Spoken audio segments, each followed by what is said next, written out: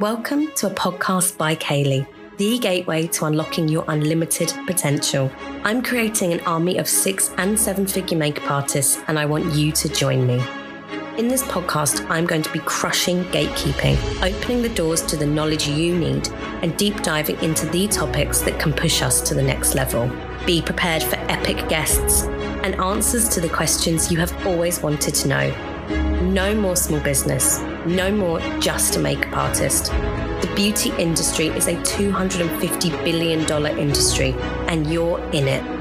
Let's get ready to open those gates. This is a podcast by Kaylee.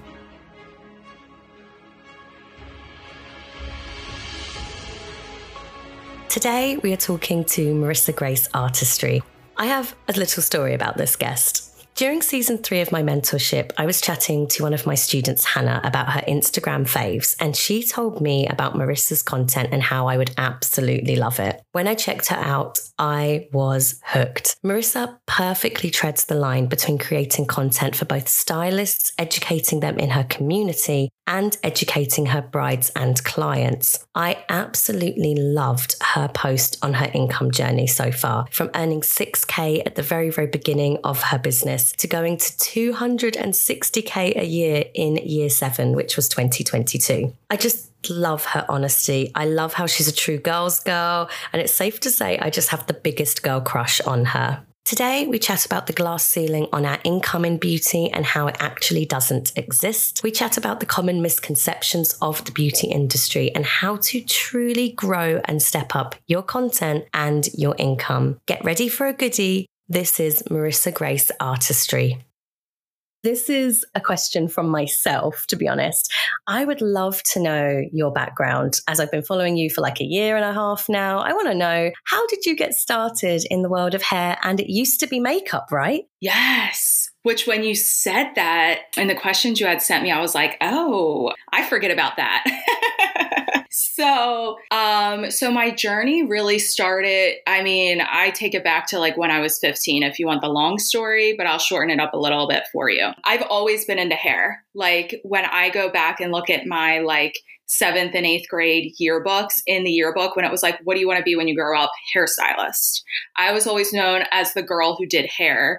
And at that time, I used to love braiding my hair. So I would braid my whole hair. I would go into school with every butterfly clip imaginable. And I won best of hair in 8th grade. And that was my biggest accomplishment to date. But I just always wanted to do hair. So when I was 15, first job shampooing at a salon. So salon mentality started very early on for me. And then the salon I worked at was actually known for doing proms. We were known as the prom salon for the high schools around. So I was always introduced to updos, and I always loved updos. Everybody did cuts in color, and updos were Saturdays for the prom. So it wasn't at that time, you just do one thing.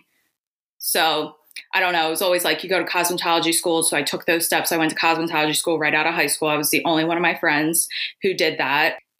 Right out of beauty school, I went and worked at the salon I was working at and was able to start assisting. So I started assisting, and that was a newer salon. So it was very difficult to build a book for somebody like me who was new. It wasn't an established salon, if that makes sense. So it was pretty difficult for me.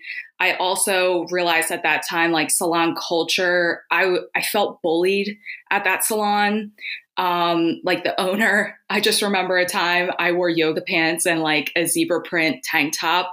And she took me in the back room and said, you came in the wrong outfit. This isn't the correct outfit. And she was just really coming down hard on me, said that I need to either do an up. This is my first experience doing an updo, by the way, on a real human. She said, you need to either perform yoga in the middle of the salon at 12 p.m. or take this flower girl and do an updo on her for the wedding that she's in. And I was on the verge of tears. And I'm I guess I'm doing this updo. So I had no idea what I was doing. The stylist at the time that I was assisting under, I was right next to her in the chair, and she could just feel the stress that I was under and on the verge of a panic attack. So thank God, she came over and helped me out. But I was just crushed after that experience. So then I went on and worked at 2 other salons. But that experience really just kind of shaped the salon culture for me and kind of like tainted it. So I was kind of over the salon world. And then that was about like 2 years later, I decided, you know what? I'm not cut out to be a hairstylist. This life isn't for me. I'm done. So I went and did medical billing. I went into the corporate world, total 360. Oh my gosh, so many of us do that though. We all do this. Yep, we all do it. And I was like very excited about it. I don't know what, like when I look back at it now, I was like very excited to like wear, corporate clothes, take the train to work. I don't know why. Like I was excited to work in the city and do something new and sit down and not have to be standing all the time. So as soon as I got that job, like I still had salon friends and stylists. As soon as I got that job, I was there maybe a month. It was October 2013. And my friend Stacy that I worked with at a salon, we went to beauty school together. She was like telling me how she just got this job doing weddings and working for a company. And I remember feeling so jealous. I was like, what? She goes to hotels in the city and does just updos and then she leaves and goes home. She doesn't even have to go in a salon. You're kidding me. You are kidding. I was like so jealous, but I didn't want to be like, oh my God, I want to work there too. She was like really excited about it. They did hair and makeup. So this was when that was really popping off in this area. That wasn't something I knew of in the salon. It was like maybe once in a while a stylist would leave and do a wedding party, but that was very not normal. So her working for this company, I was like, wow, that's different. And then as it happened, they needed help on a wedding because it was a larger bridal party. So she asked me, she was like, hey, do you want to help on this wedding for the company I work for? I was like, absolutely, sure. So without even meeting the owner or anything, which happens a lot, I just went down to Center City. I worked with my friend Stacy. We were at like the Ritz-Carlton Hotel in Philadelphia, which is like the nicest hotel. I was not even nervous. I was like very excited. I'm like, I do updos really well. If we had photos, that would be a different story. But I just did hair. So after doing that, the owner reached out to me and she asked me to work for the company. And she said she was a makeup artist. She didn't do hair, but she had another like lead hairstylist. And she basically said like, would you be interested in doing like hair and makeup? So that's how I got into makeup because I wanted to work for this team. So obviously I wanted to look good. So I started doing makeup for that team so that way I could do more things and get more bookings. So I would work at my corporate job Monday to Friday, then Saturdays and Sundays I would do weddings. So I was working like 24/7 or at that time, but that's how I got into makeup. And then I'm like, there's just so much more. Where do we go from here? That was a lot. So kind of what made you niche back into hair? Because obviously hair was the first love, then you took on makeup. Do you still do makeup? I don't think you do, right? No. So I did makeup with that company and then eventually did my own company doing hair and makeup because that's all I knew at the time. That was all I knew. That was the background I was coming from. So niching down into just hair was super scary for me. And it took a really long time to get there to just do hair. It took a long time for me to change my business name. I used to be like Pretty on Arrival. So to change it to Marissa Grace Artistry, that was like a year-long mental struggle. So in 2016, I started my own company and stopped working for that team. So I was still doing hair and makeup. And it wasn't until COVID hit and I was just in such pain that really pushed me to do just hair. It's like I always knew in the back of my mind that that's what I wanted to do, but I didn't trust myself enough that that was the right path to go. So I held on to hair and makeup for so long because my mindset was, you can't make money if you're only doing one service. You have to offer everything. And also when you're talking to people outside of the industry who are like your family or friends who don't understand, they're going to be like, every time you would say like, oh, what do you do? Blah, blah, blah. And they're like, oh my God, I have this business idea for you. You can offer makeup touch-up kits. You could sell this. You could sell that. You could do this.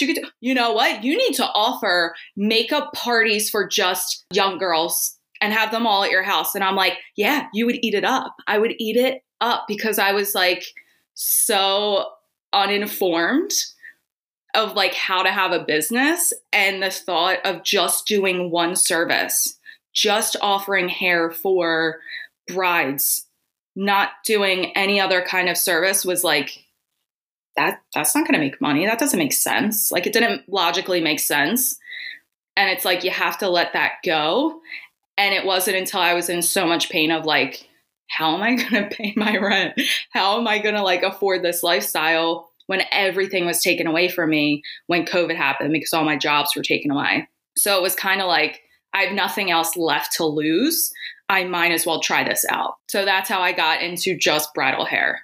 Honestly, some of the worst business advice I've ever received has been from friends and family. It's awful, isn't it? Why do we listen to them? Why do we let them take up brain space? And you know what's crazy? It's like it just keeps coming, doesn't it? But I would never give anyone advice on their job because I have no idea what they're doing. Like I'm not in a position to give them advice. So I'm just like, oh, but everybody kind of gets involved when you have your own business, don't they? It's so interesting. It's so interesting too, because now I think with social media, a lot of people, they want to be a part of things. They like being a part of a journey. And when you tell someone you're an entrepreneur, it's like, that is so scary to them. That is so risky. So they want to be a part of it. They want to be a part of that journey and feel like they're making an impact, but they also just want to keep you safe. Yeah, it comes from a place of love. But sometimes I'm like, so much bad advice. Yes. Thank God we have people like you sharing the good advice. And you. Oh, my goodness. But we'll get to that later. I've got questions on that. So it sounds like, and I think every hairstylist and every makeup artist and every entrepreneur, it's like this, isn't it? It's like peaks and troughs. You go through such a journey, and it sounds like you had quite the journey with your mindset. Was there a defining moment for you, or was it simply COVID that changed your mindset around from that scarcity, saying yes to every booking and doing all the things? Was there a moment that it just clicked for you? I think so. I think COVID really was the defining moment, because there was also a defining moment when I left my corporate job to do this full time, but I wasn't in that like survival mode. Versus when COVID hit, I had to flip a switch and go into survival mode. And for me, I'm the type of person that I'm learning when I get put in a survival mode situation is when I have the best business ideas, because it's like all of that fear gets washed away. And it's kind of like you have to take action. You're being forced to. Which makes me a little nervous to even say this, because I'm like, oh my God, the universe is going to throw something my way. But I think COVID really was that defining moment of like, oh shit, like I have to make this work. Leaving my corporate job, yes, I had to make it work, but I had savings and I was able to afford the lifestyle I had because I had downsized all of my bills so much that I was able to afford it just working a few weddings. So it wasn't as painful for me yet. I feel like change comes when you're with like painful moments. So COVID really taking everything away from me and me having to be on, what is it called? The like assistance when you don't have a job. Yeah. Over here, we call it like government benefits. Yeah. They help you out sometimes and compensate you if things aren't too peachy. Yes. Yes. A lot of people during COVID were able to get that, which was amazing. I was able to sustain our lifestyle and, you know, keep like the rent going and everything like that. But like Brad, my husband, he also had his job. So we literally had only the workers coming in to assist us at that time. So for me, my biggest fear in taking this career path was I would always call my mom up and be like, what if I can't pay my bills? Like the biggest fear for me was always having to ask my mom for money. So I was at that point when COVID hit. So that really changed my mindset and kind of propelled me to like, okay, we're going to let our ego step aside. Clearly that like fake it till you make it mentality that I had from salon culture. It was like, oh, you don't know what you're doing, so you're going to fake it till you make it. You don't want to ever seem like a beginner in the salon. And I was a total beginner still in 2020. Like my hairstyles were like not good. And I never had education because nobody would ever come to town. Like there wasn't online education. So I started doing online education and I was like, glued to every kind of education that I could get at that point. So I was just taking a bunch of online courses and putting it into practice right away because I was like, I want to see fast results.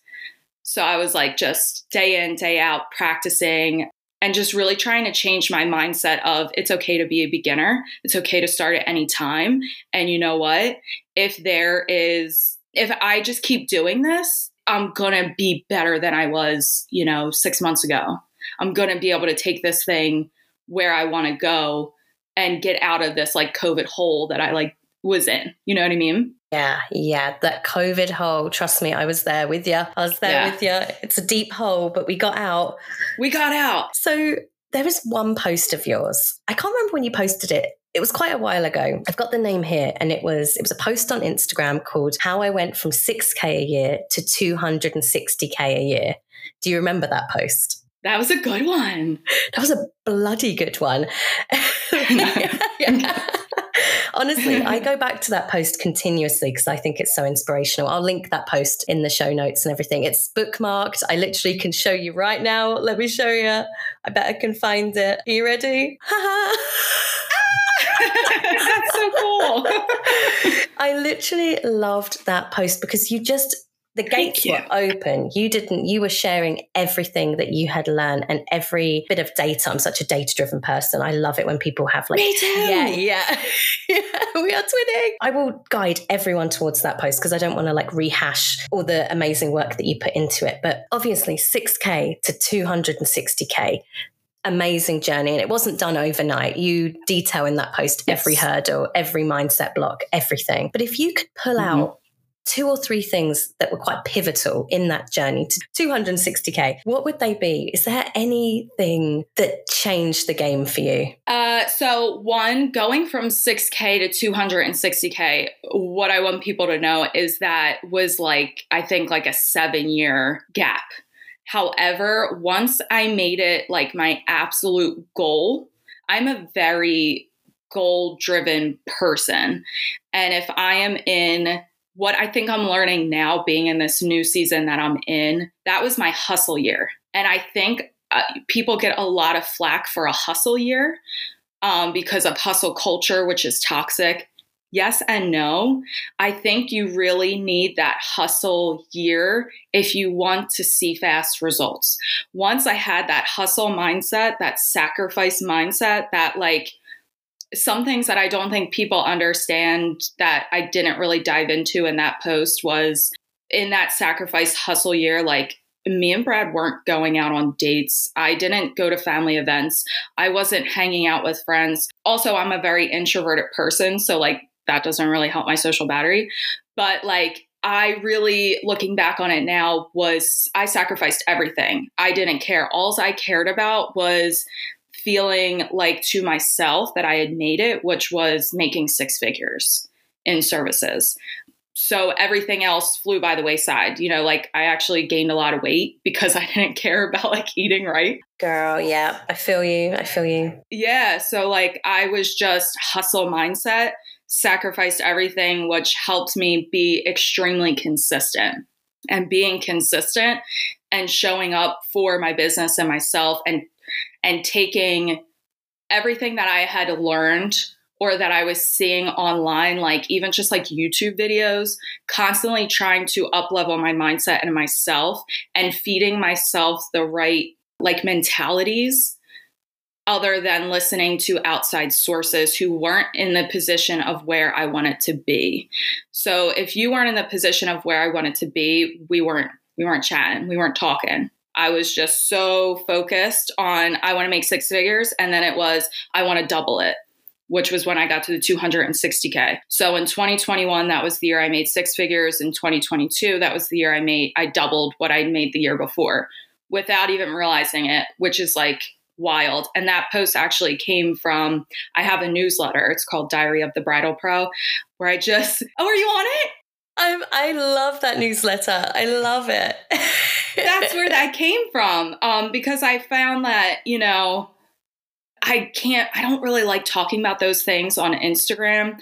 That one was hard for me to share because I have a lot of clients who follow me. And I think sometimes people find it cringe if you talk about how much you make. But I realized that all the people that I love and where I want to go, they talk about what they make, and it doesn't cringe me out. So I was like, why not start sharing some roadmaps that could be helpful for people in our industry? But back to your point, I feel like it was really giving myself that sacrifice year.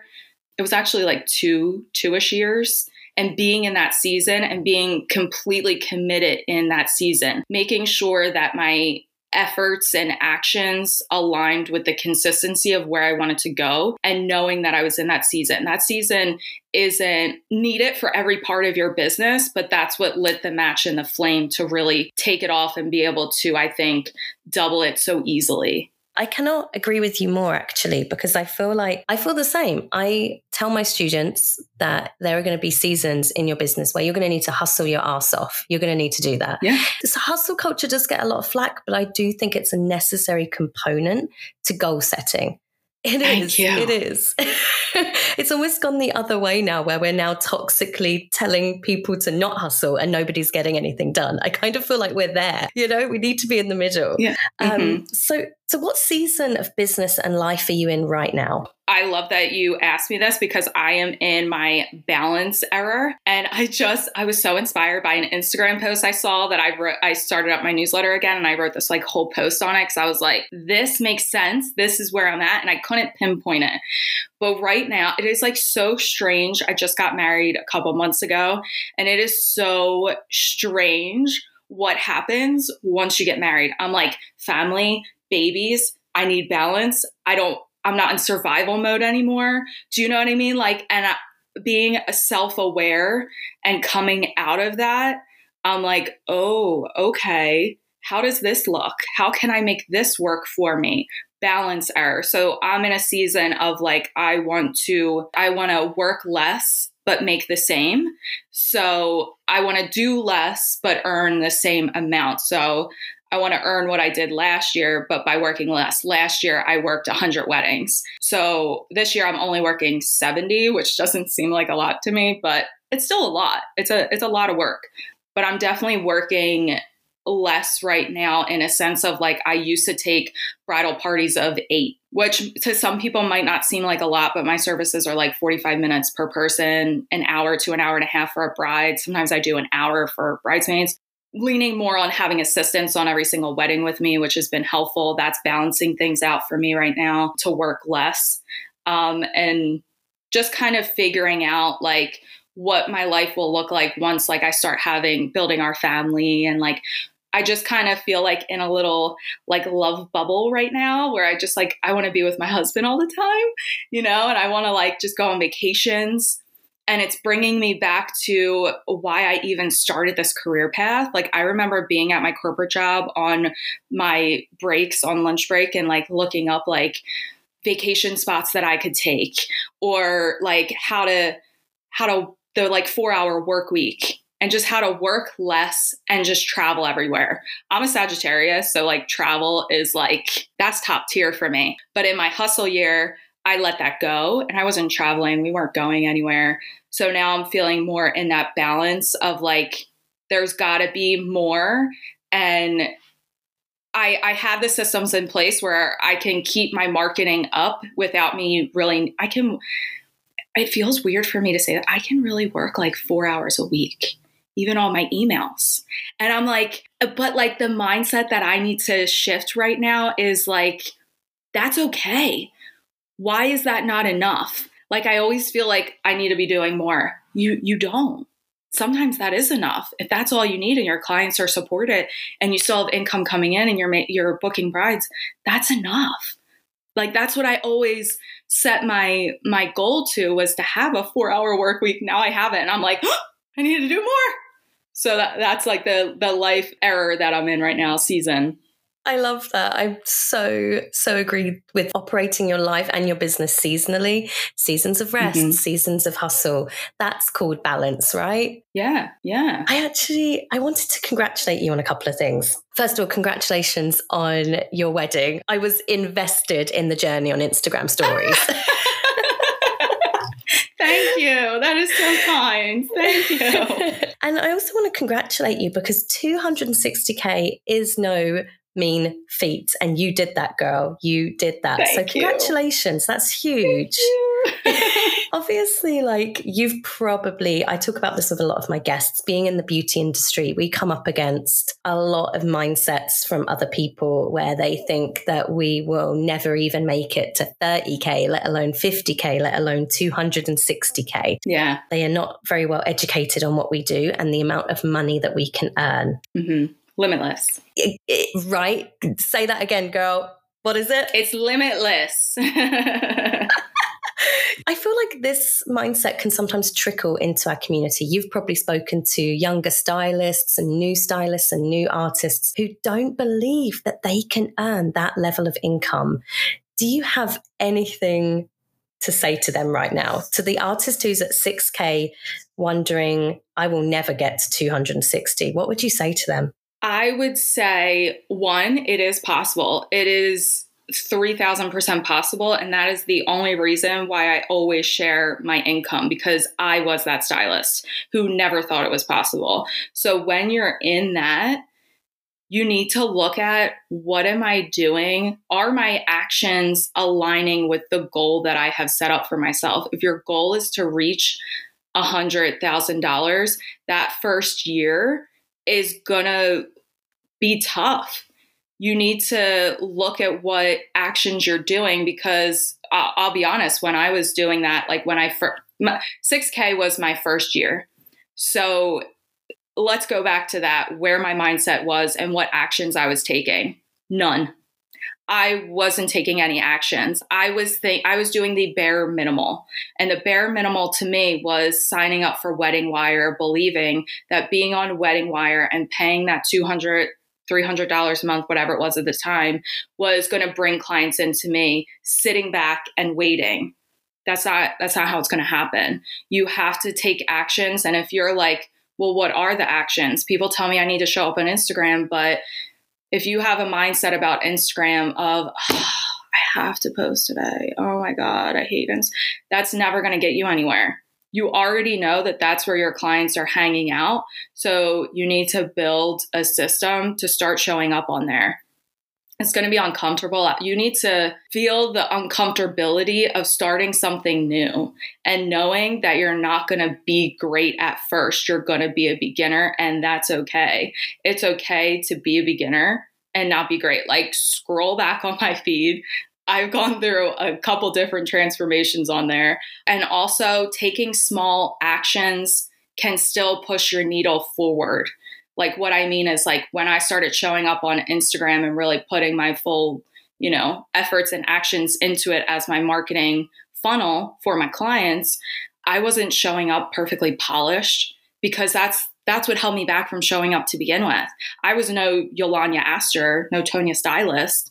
So that's why I didn't show up for so long. But just showing up and posting my work, then I would look at it and be like, I need to be better. So then I would have content days. I would have models come in. You take those steps to make it better once you start taking that action. It's like, you need to get the momentum started. And you're not going to get the momentum started if you're not taking any actions to begin with. So if you're making only $6,000 a year, start asking yourself different questions. Why am I not taking these actions? What is holding me back? And also, I love Alex Hormozi and Layla Hormozi. Literally, they are. I love them. They taught me something called inverse thinking. And inverse thinking is, okay, I'm making $6,000 a year. How can I not make $6,000 a year? It's a total mindset shift, because it's like, it's going to show you those actions that you're taking now and what you should be doing instead. So how to not make $6,000 a year would be do hair and makeup services starting out. offer any and every kind of service, not have a niche. So doing boho, bridal, hair, makeup, color, spray tans, lashes, waxing, everything. It would be because that's only going to confuse people. It would be showing up on Instagram once a week, once a month, and thinking that that is going to push your needle forward. It would be only relying on, paid ads like Wedding Wire and The Knot. I feel like those three things, they really are going to block you from seeing financial success fast. In my experience, those three things, when I changed them, when I went down to one service, when I only started doing, glam waves and buns, when I started showing up consistently and not relying on paid ads and just decided to be more organic and showing up on Instagram instead. Those three things really pushed the needle forward when I threw consistency behind it and started just continuing to show up no matter what. This podcast is brought to you by the Level Up Club, my monthly membership for makeup artists. Imagine a place created with done-for-you monthly resources and coaching, literally everything you need to create and scale a profitable, thriving makeup business. Well, it exists, and it's called the Level Up Club. I am so proud of this membership. I literally poured my heart and soul into it. Inside, you will find monthly Canva templates, monthly stock images, social media calendars, email templates, workflows, pro program lists, agency lists, monthly coaching and conversations with the people who can help smash gatekeeping. I'm talking agency owners, PRs, top makeup artists and experts. They're all inside. And not only that, but monthly in-person events. We have already held portfolio days, headshot days, branding days, and so much more is coming. The club is taking the mystery out of making money. Your makeup business doesn't have to be make-believe, and I'm showing you how. And guess what? It's only £30 a month. In London, that's literally 2 hot chocolates. I'm not even kidding. So come and join us, the only membership I promise you'll ever need. Now, back to the pod.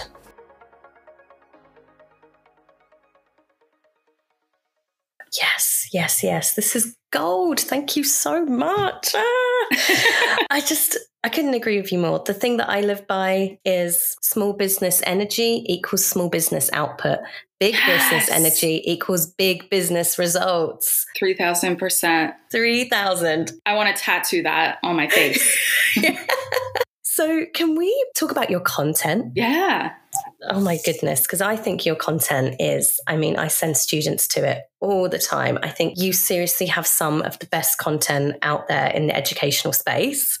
Oh my God. And I haven't even been posting much education. Thank you. So one thing I think that you do really, really well that I want everybody to go and look at right now is you create content on almost your single platform for stylists and for brides. And this kind of goes against the grain of advice. Got to have two. You got to separate them. You got to have one Instagram account for this, one Instagram account for that. You're like an example of it working for you serving both on one account, right? Yeah. I guess. That was my hope.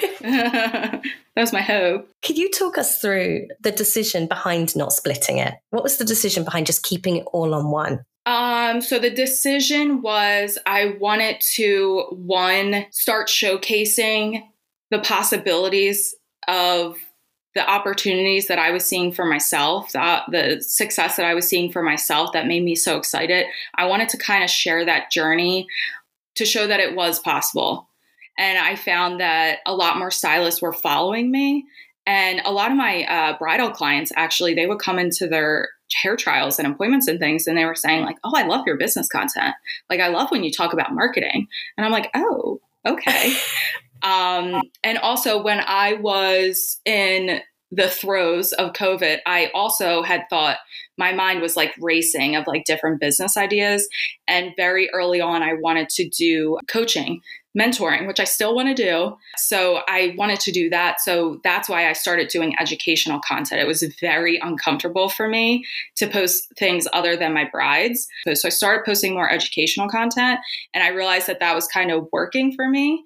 So in all honesty, it was never, no, maybe I did have a moment where I was like, maybe I should split it, but it felt like starting over, and I didn't feel like doing that at that time. I felt like they meshed really well.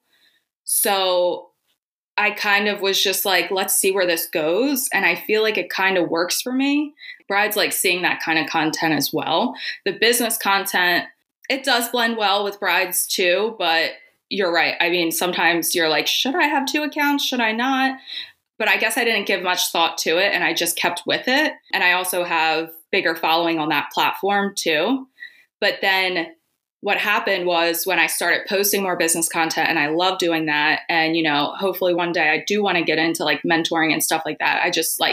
I love sharing like marketing and all that stuff. I could talk about it for hours. But what I found was a lot of that stuff are like stories that come directly from my clients who follow me. And I'm like, I can't share that. So that's why I started my newsletter, or sometimes I'll post about it on my YouTube channel. Like that just felt like a natural progression for me to be able to share and kind of like, you know, show up for my followers in that way and give them that kind of, you know, nurturing to feel like they're not alone, just to have like that kind of a space to really get vulnerable. Cause I can't be like that on my Instagram stories with my brides. I can't be sharing a story of an experience and then being like, that was me. So that's why I share it on my newsletter. I mean, I hope that it's just stylists on there. But like when I'm sharing content on Instagram, I am very aware now of the split that I have. I'm very aware of my audience and how I have stylists who are looking for hair content. They're looking for business education. And I also have brides who, you know, I'm still trying to book with brides and I'm building a team. So I need to post content like that. So I kind of just like to have that split of knowing who my audience is. Makes it a little bit easier. So what does your content creation routine look like now? I was a little nervous for this question because I'm going to be totally an open book with you that I don't really have one right now. I'm reconfiguring it. I feel like there's baking content and then there's batching content. Batching content has always been really helpful for me. Right before my wedding, I knew I was going to be going away. So I kind of batched a lot of content, and I was batching like 2 days in a month and just really filming reels. I was going through my phone, looking at any hair photos that I have, editing them. And I use an app called Planoly to plan out all my content. We're visual people, so I need that like visual of the schedule. But right now I'm more in like a baking phase because I've kind of changed my content. I saw what's been working. A lot more people are liking like vlogs and daily things like that, which has felt really fun for me as like the content creator, Marissa. So I kind of changed my strategy to just doing it at the beginning of the week, kind of like going over everything that I did that weekend. And then like, I'll take a Monday and I'll edit all my videos. I'll do my voiceovers and things like that. And then I'll plan it out on Instagram and Planoly. So that's kind of where I'm at now. I'm not really doing like the monthly batching anymore because that just, it's not feeling aligned with where I'm at right now. I don't really want to batch an entire, because 9 times out of 10, when I would do that, I would be changing things anyway. Because I'm like, oh, I have this idea. And I'd be adding stuff in. So it's a lot easier as a creative, like when I have those ideas pop up, to not be, that's why I'm loving TikTok right now. I can just post on there. I don't have to worry about what my grid looks like. I don't have to worry about any of that. I'm like, oh, I'm gonna just post. I just post on there. Versus Instagram, I think it is a myth and a disservice if you think that aesthetics still don't matter on Instagram, because they do. Not as much, but they do matter. They do matter on your feed. So I do try to still keep like cohesive aesthetics on there for my feed, which just takes more brain power from me. So that's why I'm liking the baking at the top of the week and scheduling out my content for the week versus for the month. That's just been what's working for me personally. But I think I've built those habits over time. So it's easier for me to do that now, if that makes sense. If I was someone starting out, I would probably build that habit of batching, because batching, I can do that in like 2 hours. You know what I mean? I can do that my whole week, versus when I started out, it would take a lot longer than that. But I think that's just where I'm at now. And it's just making more sense and making my life feel more balanced.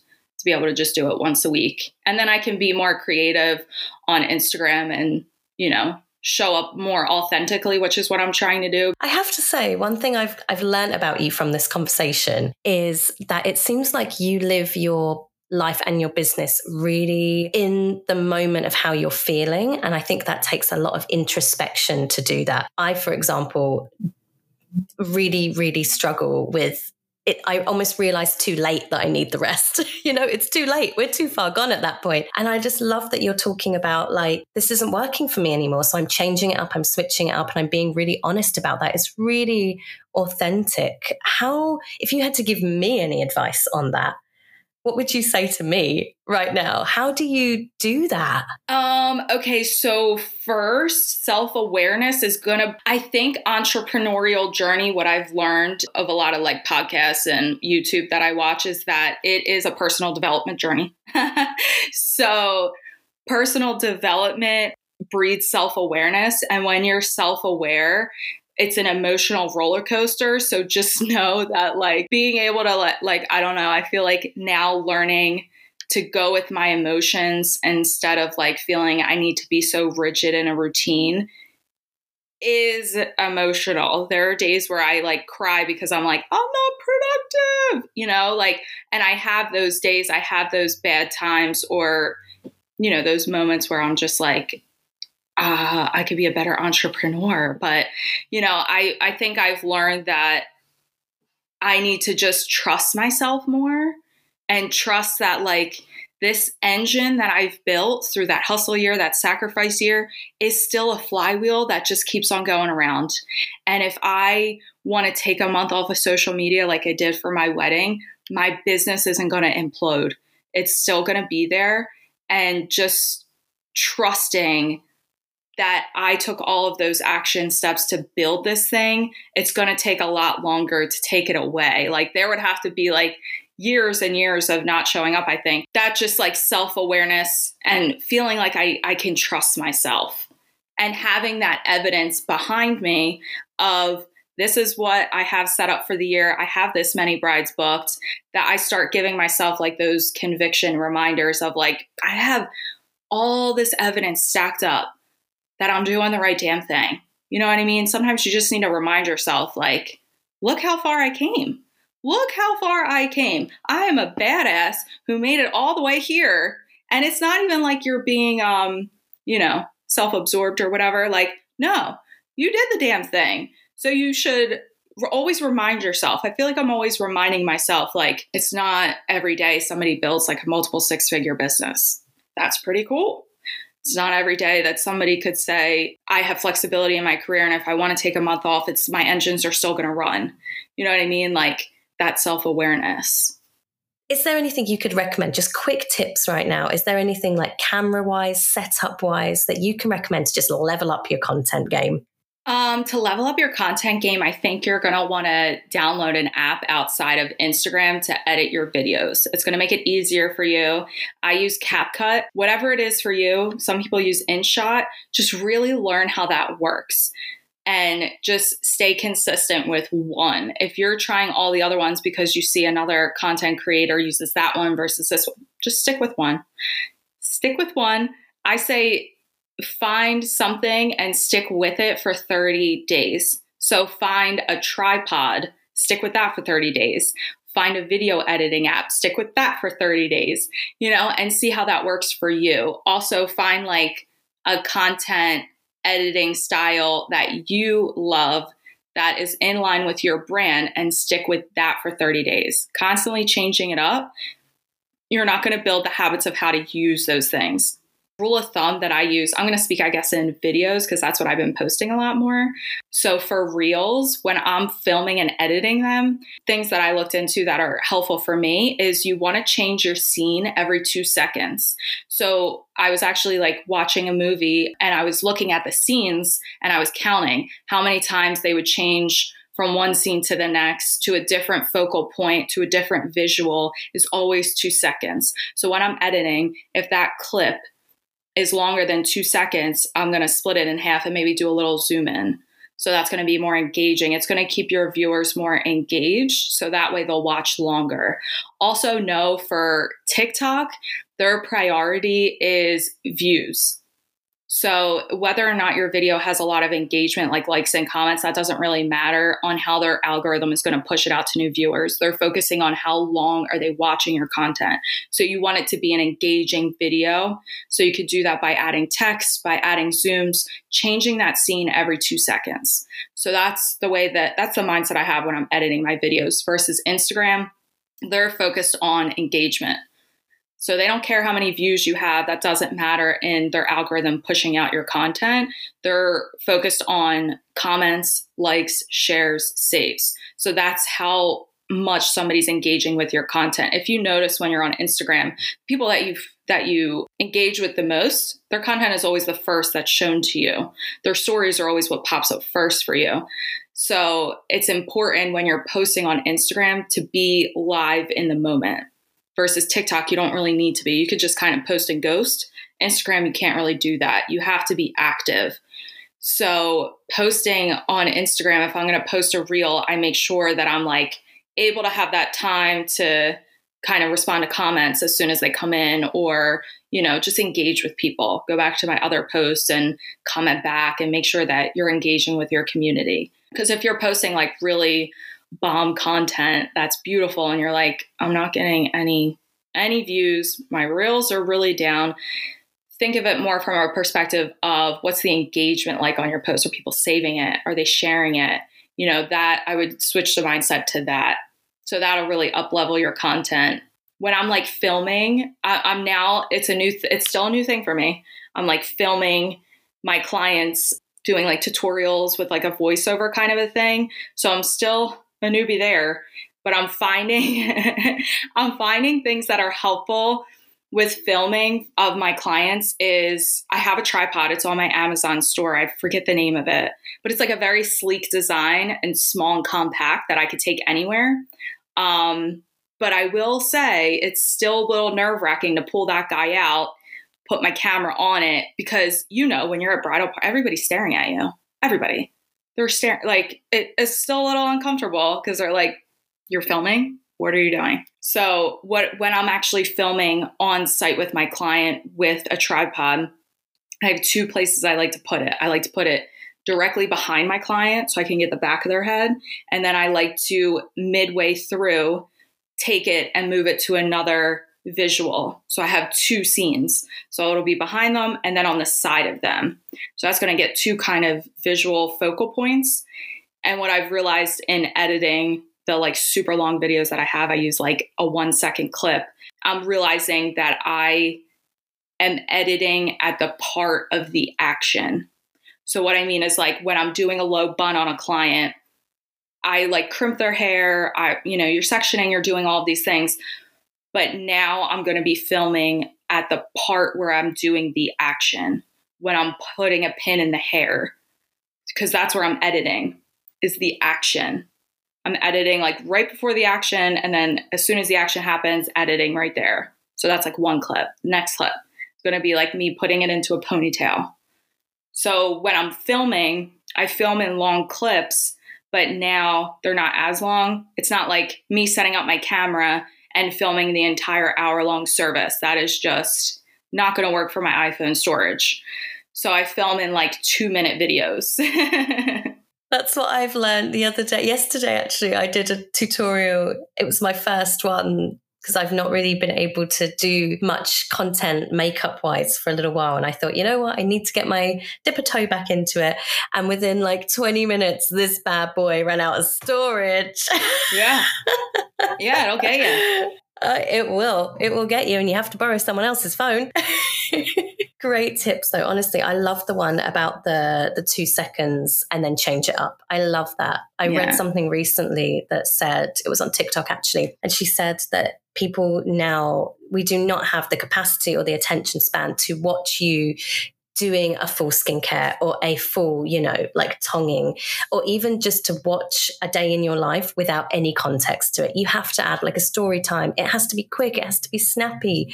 The way people are consuming content is really changing. And I love that tip. I'm going to take that tip. Something that I've been doing with, like how you said, to further your point of like, people don't just want to watch a story time. I followed someone who was saying, don't make selfish vlogs. So like if you're starting out with your vlogs, if you go back on my vlogs, like I try not to make it all about me. I try to make it about like me cleaning my kit, because that's going to be helpful to somebody else to see like how I set up my kit and all of those things. Or like if you're doing something about your client, think of it like, how can if I'm doing a voiceover layover, how can I make this helpful for my client of like talking about her hair type, showing maybe like the inspiration photo of like the transformation that we did. Don't make it all about you. You're like, add a little bit of yourself in there, because what I am finding is clients like to see the behind the scenes. It's actually, the mentality of Instagram has changed totally from like 2020, where it was like, no, you're being selfish. Don't ever talk about you. Only talk about your clients. We're moving into more of like, you need to add a little bit of yourself in there. You need to add more of your personal brand in there along with your business, because that's how people are going to relate and connect with you and see the different aspects of you. Like with my voiceovers, I feel like I try to add a little bit of my personality in there, which is like sarcastic and, goofy. So I just adding a little bit of your personality in there, but still giving like value to your audience, whether it's clients, brides, stylists, if you're trying to do education or things like that. Still make it about them and be aware of like who your audience is that you're giving this content to. Absolutely. Oh, I actually wish we had another hour to talk to each other, because I feel like we've not even bloody touched any of the topics that I said about. But next time, do you have time for a game? Yeah. Yeah, cool. It's a really cool quick fire round. It's called Smashing the Gate. I do this with all of my guests. The whole kind of premise behind by Kaylee is we're trying to smash down the gates of gatekeeping so that everybody has access. Yeah, right? Anti-gatekeeping. I feel like I should get a tattoo of that. Yes. T-shirt. Yeah. Oh my God. Good idea. So this is just a quick fire round, but obviously you can totally elaborate on some of these questions, but happy for me to fire them at you? Yeah. Let's do it. Okay. Question number 1. What is one thing that an artist or a stylist can do today to get a booking? Check your DMs. Oh, okay. I know. We are in the anti-DM, and I see it in everybody's profile. No DMs. I get it. It's annoying. Check your DMs. I'm telling you, somebody is probably in there wanting to book with you. It's like money sitting in your messages. I'm telling you, if I was to go back and start over in today's world, I would 3000% be encouraging DM conversations in every single one of my captions and DMing with people and then moving them to like my inquiry form. But I would have that conversation in my DMs. I would never put in my bio DMs only. When you think about it, if Instagram's your marketing funnel and that's how people are finding you, their comfortability level right now is DMs. I personally am the worst with my DMs. I'm so sorry. I suck at them. It is overwhelming with the messages. But if I was just starting out and building my book, DMs. I would DM people, and I would also comment on, like, if I'm a hairstylist, so I would comment on makeup artist posts. Just like that to me is like networking in 2023. DMs, commenting on vendors' posts. That's what I would do. I want to add on to that a little bit as well. I love chatting in the DMs. I'm quite an open book in the DMs. Sometimes I'm a little bit slow, but generally I'm a DM kind of girl. And I've noticed a correlation between my students, so people who sign up for my programs, and a DM chain. So it's very, very likely that if somebody is going to book onto my program, if I've had a DM conversation with them, that doesn't mean that I go out and inauthentically have DM conversations. It's just a little trend that I've kind of noticed.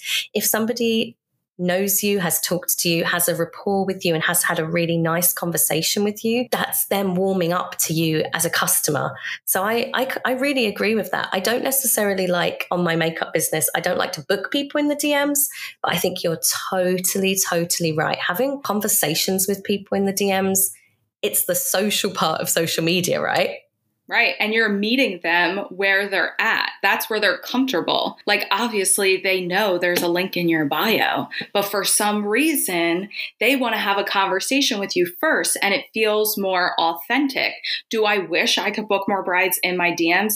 Yes, but it would be overwhelming. But I wouldn't actually take that back. I wouldn't book brides in my DMs. I would have a conversation in there, and then I would send them my inquiry form. Yes.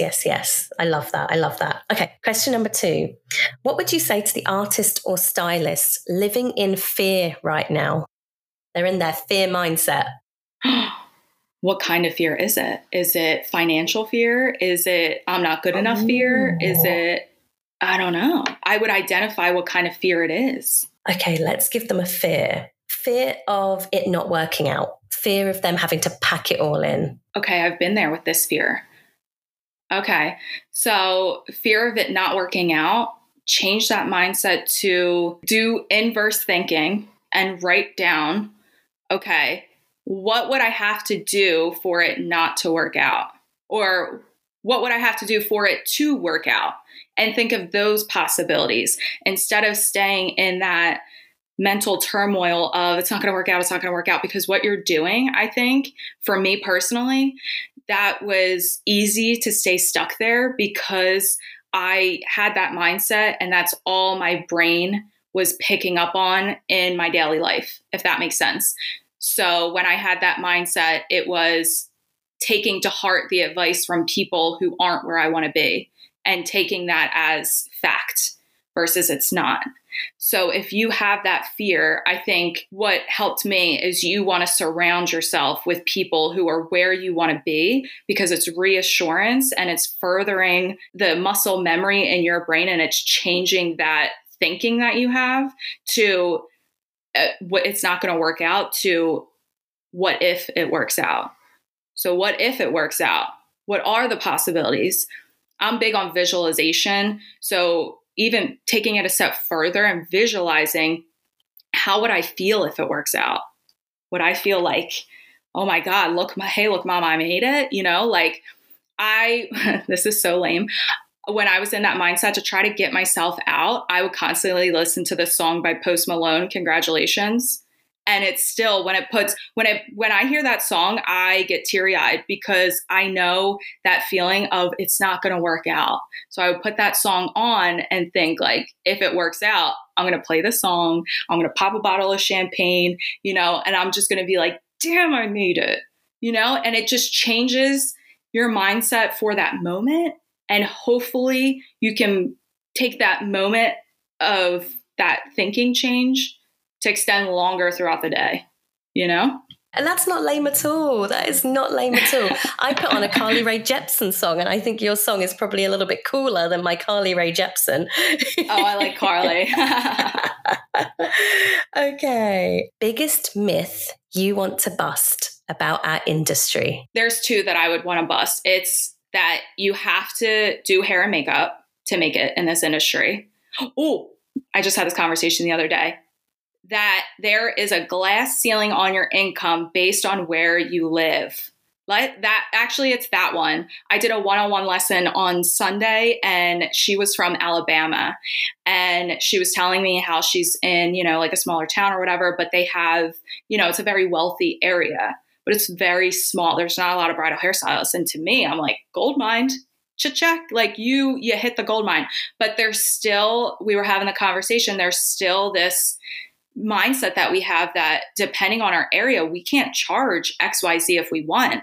You can, because if you think about it, everybody else is charging so much lower below you. And then here you are raising it up. Somebody looking at that, if you have that value behind it, you can't just change your rate without having the value behind it. Okay. There's a lot of mindset, I think, that goes into pricing your rates. But when I started out, I just looked Also, there's so many. Not having your pricing on your website. That's a big one for me. Because when I was starting out, I had nothing to look to. And when I would look at other people's websites of like what they were charging, I would have to inquire with them, which is like, I think an old school marketing tactic. It's 2023. People want to know. Even as a bride, that was so annoying. But I think being able to charge whatever you want, because if you're only charging what somebody else is because you saw that on their website, or that to you signals this is the industry standard, I can't go above that. And that is a total myth to me. You can go above. There is absolutely no glass ceiling on what you can do, because at the end of the day, this is your business. Like, and people forget that, like, in Pennsylvania, 90,000 people get married a year. 90,000. So you can't tell me that your market is capped and that there's not a market for you, because guess what, baby girl, there is. There's a market for you. You just got to find them. Absolutely. 100%. I always say the girlies are in your area wearing Gucci, Chanel, Celine, Hermes. They can afford you. Yes. Yes, they can afford you. You know, so it's all, like you said, it's all mindset. It's all perception. Mindset, but I completely agree. There's no glass ceiling. And I think you're the proof in the pudding of that. Okay. One tool in your business that you can't live without. One tool? Oh, it's not even a tool. It's not like a hair tool. It's my bridal dashboard. I have a bridal dashboard that I created, and it houses all of my bridal hair trials, like all the details for the wedding day, the wedding timeline. Like, I am constantly in that thing, just reviewing the details and like conversations I have with brides. I use it on the day of. It's got their phone number in there, so I can text them from it on the wedding morning. It has all my assistant pay, so I'm able to track it in there. It has how many weddings I'm doing for the year. So it's more of like a data tracker as well. I'm a data nerd, so I like doing those kinds of things. And I also have a client tracking system that I use as well. Yeah, my dashboard, that tool. CRM system will pay you back in time tenfold. Okay, last question. What is one piece of advice you would give to a newer artist or a newer hairstylist who is stuck maybe in like the 20K bracket, 20, 30K bracket? What advice would you give to them to get to the next level? I would say to get to the next level, one, you don't have the evidence right now in your mind that you can get there, but you will. You need to build that evidence through actions. So being at that 20K level, there's likely, I already know probably things that you're doing. So you're probably not niche down enough, and you're probably offering too many services. So it's very confusing to people who want to book with you. You need to go down to one really nail it all down and let go of that mindset that you need to do more to make more. You need to take it all down so it's not confusing to clients who want to book with you. They need to go on your page, your Instagram, and know within like 3 seconds how you can help them and how you can serve them. I used to think that like, oh, brides don't have a hairstyle in mind of what they want to do. They do. They know the exact glam wave that they want. So they are searching for a glam wave specialist. Be that. Be that for a long time and build the habits to create the actions, and the actions will breed the confidence and the conviction that you can get there. Finally, the biggest thank you for coming on today. I know how busy you are. I know how many brides you have, and I'm just so grateful to have interviewed you and just all of the stuff that you've shared. Thank you for breaking down gatekeeping with me. Thank you for having me. Thank you for this opportunity. I feel like I found a soul sister across the pond. I'm so happy that I was able to be here. This is really cool. Me too. Thank you so much. Where can everybody find you? Like everywhere. So Instagram at Marissa Grace Artistry. I have a newsletter, The Diary of the Bridal Pro, and I'm also on YouTube at Marissa Grace Artistry. So check me out. Amazing. Thank you so much. I cannot recommend your content enough. I think it's so inspiring for artists and stylists alike. I just love what you do for the community. So thank you so much for being here today. My biggest gratitude is coming through the screen to you right now. Thank you for having me. You have been listening to a podcast by Kaylee. Thank you so much for tuning in today and being on this mission with me to self-improvement and taking steps towards financial empowerment. If you liked what you heard today, be sure to follow me on the gram @ByKayleighDesigns, where I post pretty much daily. I would also love to hear your thoughts, feedback, and energy, so please do leave me a review on iTunes, Spotify, or wherever you are listening today. In the meantime, I want you to go forward, believe in yourselves, and be the change you want to see. Bye, guys.